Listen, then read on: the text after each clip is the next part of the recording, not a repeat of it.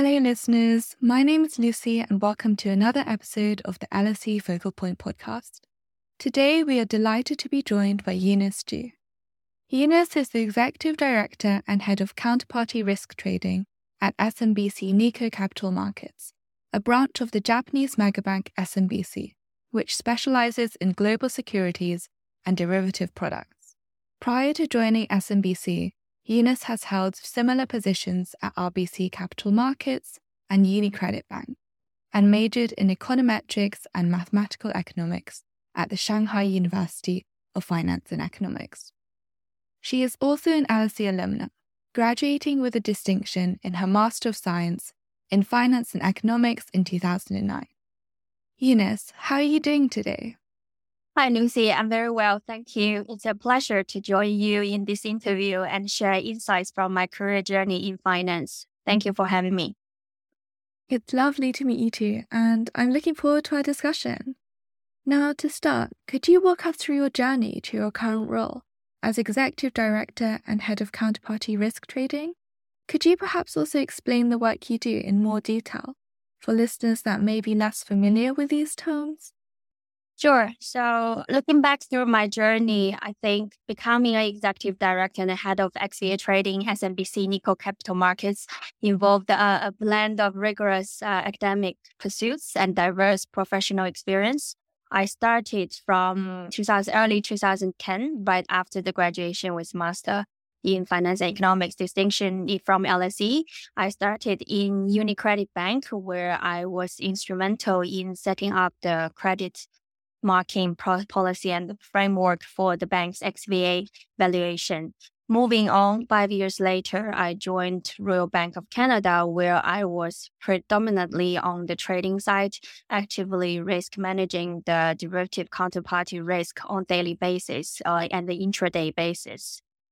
From 2018, I was approached with much bigger mandate or responsibility to head up the XVA trading desk in SMBC, which at that time I think was a very exciting opportunity. And given the competition of the other talents in the industry, I was very privileged to take this role. So 5 years on, the desk is up and running from the initial setup. Our risk management and trading setups, frameworks is all mature, well run, and I'm very proud of what we've achieved so far. And just a quick explanation of XVA or derivative valuation adjustment to people who are not familiar with the term. The XVA is collective terms used in the financial industry to refer to a set of risk management and pricing adjustments that banks and financial institutions make when valuing and trading derivatives. These adjustments are primarily driven by regulatory changes and guidance aimed at improving risk management and transparency in the derivative markets. Therefore, XVA trading is a centralized internal trading desk of a bank to price and risk managing the banks and financial institutions' counterparty credit risk, banks' funding cost, capital, and margin cost. A mature, well-run XVA desk is to ensure the bank's derivative valuation risk is well managed and to avoid the systematic risk like global financial crisis from happening again. Thank you so much for explaining those terms for us. I'm going to change the topic here slightly to talk a bit more about your motivations. Could you share if there are any industry leaders that particularly inspire you? And has this changed or evolved over the years? And if so, in what way? It's a very interesting question. I think unlike some other practitioners in the industry, I've been looking up to a lot of role models rather than one specific person. And for me, since the beginning of my journey, I've always looked up to the bank CEOs who can basically go through the storm of financial situations, difficulties. For example, Jamie Dimon, who's one of the most renowned names in the banking world. He has been the CEO and chairman of JP Morgan Chase since 2005, and he has also been featured in Times Magazine's list of most influential people multiple times. Through medias, I can see that it's under Demon's leadership, the JP Morgan has become the largest bank in the world by revenue and also the biggest one in the US by assets. And he has led multiple billion-dollar acquisitions. For me, his leadership is really impressive, and a tenure as long as his is it's actually unheard of in the financial world. So I've always looked up to him. And then gradually, since I get more involved with women empowerment work and gender equality work in the financial industry, I think there's a slight shift to more female leaders in the world that I set as role models. I think a few that I would like to mention here is, for example, Jen Fraser, who is the CEO of Citigroup, and recently she's going through a very revolutionary changes in Citi's management, which I think will improve the efficiency and also the reporting lines in Citi. I think that's it sounds to me a massive project to achieve, and I wish her good luck. And the other lady I'd like to mention is Helena Mauricis. I'm not sure if you heard of her. She has a very inspiring career. She used to be the CEO of Newton Investment Management, a subsidiary of the Bank of New York Mellon. Under her leadership, the company achieved significant growth and success. She's also the founder of the 30% Club. One of her most notable achievement is her role in funding the 30% Club, which is a campaign aimed at increasing gender diversity on corporate boards. For me, her advocacy had helped raise awareness about the importance of women's representation in the leadership positions. And she constantly advocates for diversity and inclusion. So for me, successful female leaders like them are constantly giving me the inspirations and the motivations to push myself further in terms of the professional development and also my passion in women empowerment. Thank you for highlighting those. I'm sure that there is definitely a lot we can all learn from bank CEOs, such as Jamie Dimon, Jane Fraser, and Helena Mauricis. Now, moving back to a more career-oriented question, considering that you primarily work in EMEA, what are some unique characteristics about the financial landscape in this region specifically? Again, it's a very interesting question. I think we can compare EMEA region to obviously United States in North America and also the APAC regions. First one is the regulatory environment. So in terms of regulation, EMEA region has a complex regulatory landscape with a multitude of regulatory bodies and frameworks, including the ECB, European Central Banks, European banking authorities, and the national regulators. The European Union's Single Market Initiative has led to the harmonization in some areas, but there are still significant variations in the others. Compared with EMEA, I think US is much more well established in terms of the regulatory framework. The frameworks over there are led by agencies like the Securities and Exchange Commissions and the Federal Reserve. It's known for its rigorous oversight and enforcement, and APAC comparatively is more diverse in terms of regulations. And then Singapore and Hong Kong is much better known for their strong regulatory regimes, but the other regions needs more further development. So compare with the other two regions, I think EMEA it's more diverse, but also more fragmented, where I guess the both opportunities and challenges coexist at the moment. And in terms of banking sector, as I mentioned, European banks tend to be more fragmented with a larger number of smaller and regional banks compared to the US. European banks often face challenges related to non-performing loans and low interest rates. The last interesting feature about EMEA banking region is the Middle East. So in EMEA, there's a much bigger presence of Islamic finance because of the close proximity to the Middle East. And EMEA is a major hub for Islamic finance. Comparatively, US and APAC, it's much smaller. It's not as widespread as in the EMEA. Going back to the regulatory landscape, one basic thing that I want to note is particularly for people interested in my specific role, derivatives XVA.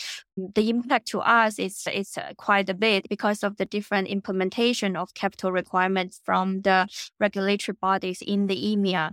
The treatment of capital requirements is slightly different in terms of the model from the US ones. Excellent insights. Thank you for explaining those.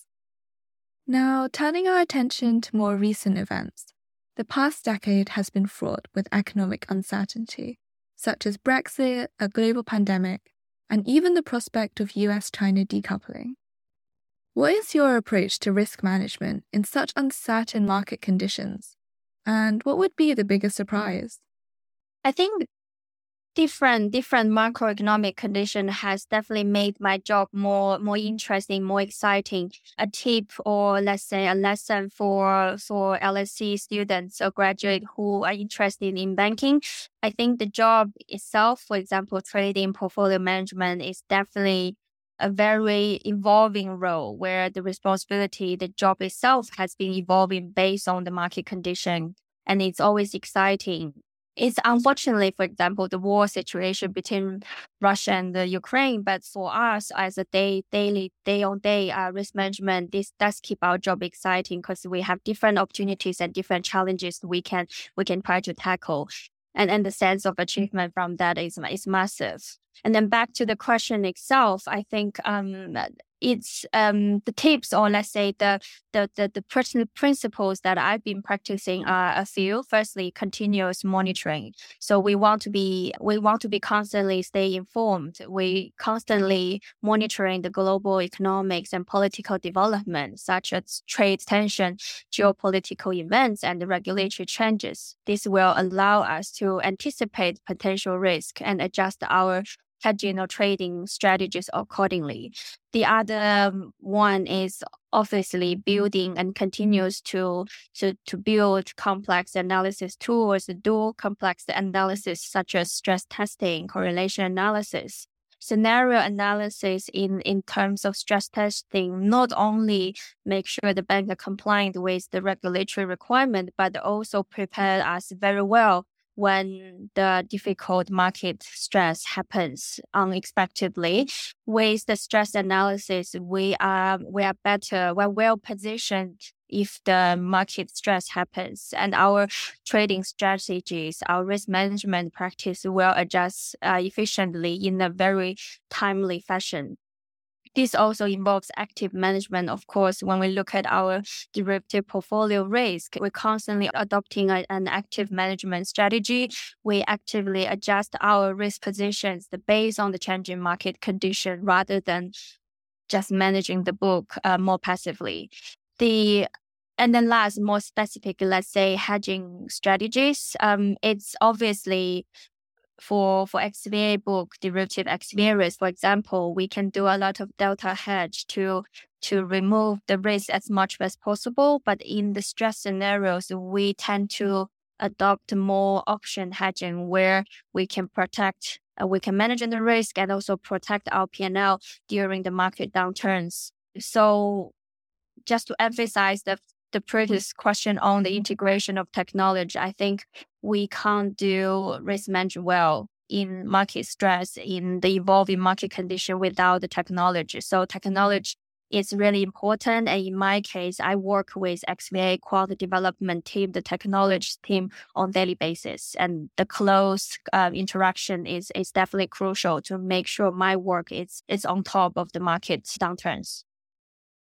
That was really informative. And I think that the need to continuously stay informed about macroeconomic events in particular is definitely something we can all apply, especially at this time. If I can now shift the focus a bit, let's discuss some of the work that you do outside of your career. So, as an advocate for female empowerment and gender equality, you founded and currently lead the Lean In Women in Banking and Finance Circle, and are on the executive committee of the UK Chinese Women Connect organisation. What inspired you to be actively involved in gender diversity initiatives? And what goals do you have for this in the future? I think My passion for advocating gender equality in finance has led me to found and lead initiatives like the Lean in Women in Banking and Finance. We have a strong 640 plus active members. We're constantly trying to organize events and share initiatives where we can push for more women empowerment in the industry and try to achieve the gender equality / equity as much as possible. My goal here is really to aim to create a more inclusive environment, encourage female leadership, and also more mentoring upcoming talents. How did I start? I think it's really because of my personal experience being a woman of color in the financial industry, and also as a foreigner in working in London, the top financial center. It has been in various ways the way to adapt to the British culture, the way to how to speak up to make sure I'm well heard and appreciated by the other colleagues and management. The experience of more than a decade has made me very well the disadvantage or slightly biased towards women working in the industry, particularly in trading, as women historically, even now after multiple diversity initiatives, we are still the minority on the trading floor. So, and also having the gender pay gap, all those issues has driven me to set up women empowerment initiatives like this. I think at the beginning, I didn't have a grand plan to make it a well-run, massive organization. It was really just a small initiative where I'd like to group women in a similar situation as much as possible. So as a group, we can share experience, we can talk about lessons learned, and then tips for each other to progress further, to try to break the glass ceilings in the financial industry. And organically, the organization has grown exponentially much bigger than I was envisioned. So I'm very inspired by the other women that I come across through the initiative, through the organizations, and I'd like to continue this initiative and welcoming more women of the same issues with same aspirations to join us together. That's really inspiring, and I hope that the initiative continues to grow.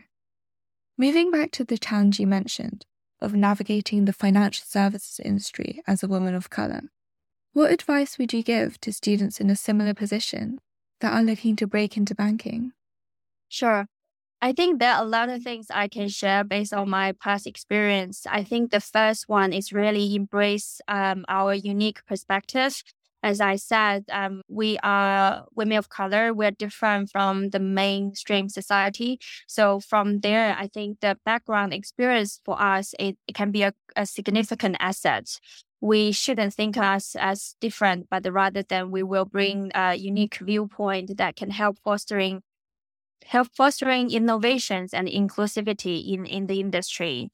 And then the second one, obviously, is building a strong network. For example, networking is a key in the financial service industry. So you should always seek out mentors and sponsors who can provide guidance, support, and opportunities. Don't be shy away from connecting with others. I think this is one bug of women of color or even men of color in general. So I think I would really encourage you, don't be shy, and you should always try to connect with others who have different backgrounds, and diversity in your network can be incredibly enriching. And the other one, obviously, is to develop a solid skill set. I think for me, partially my success is definitely due to my strong technical background and all the technical skills that I've been picking up during the years. Without technical skills, it's harder to have a voice. So as an emerging talent of women of color who want to break into the banking industry, the first priority is definitely build the technical skills. I encourage you to do so and stay informed about the latest trends and technology in the banking. Soft skills are equally important. I think that comes with experience.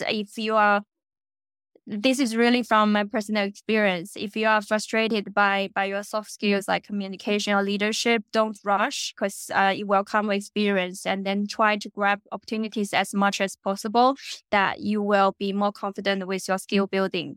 And the last one, it's my life principle, which I think I've been practicing very well. It's be resilient and adaptable. So the industry can be very challenging and you might face loads of obstacles like what I have. So I think resilience is key. And be resilient person is not easy, but I think you can practice that. And you should always have adapting mindset where you are prepared to adapt to changes and keep learning. Thank you for your inspiring advice and for taking the time to speak with us. It's been a pleasure having you here today, and I'm sure our listeners appreciate your insights and can take a lot away from this episode. Finally, thank you to our audience for listening, and stay tuned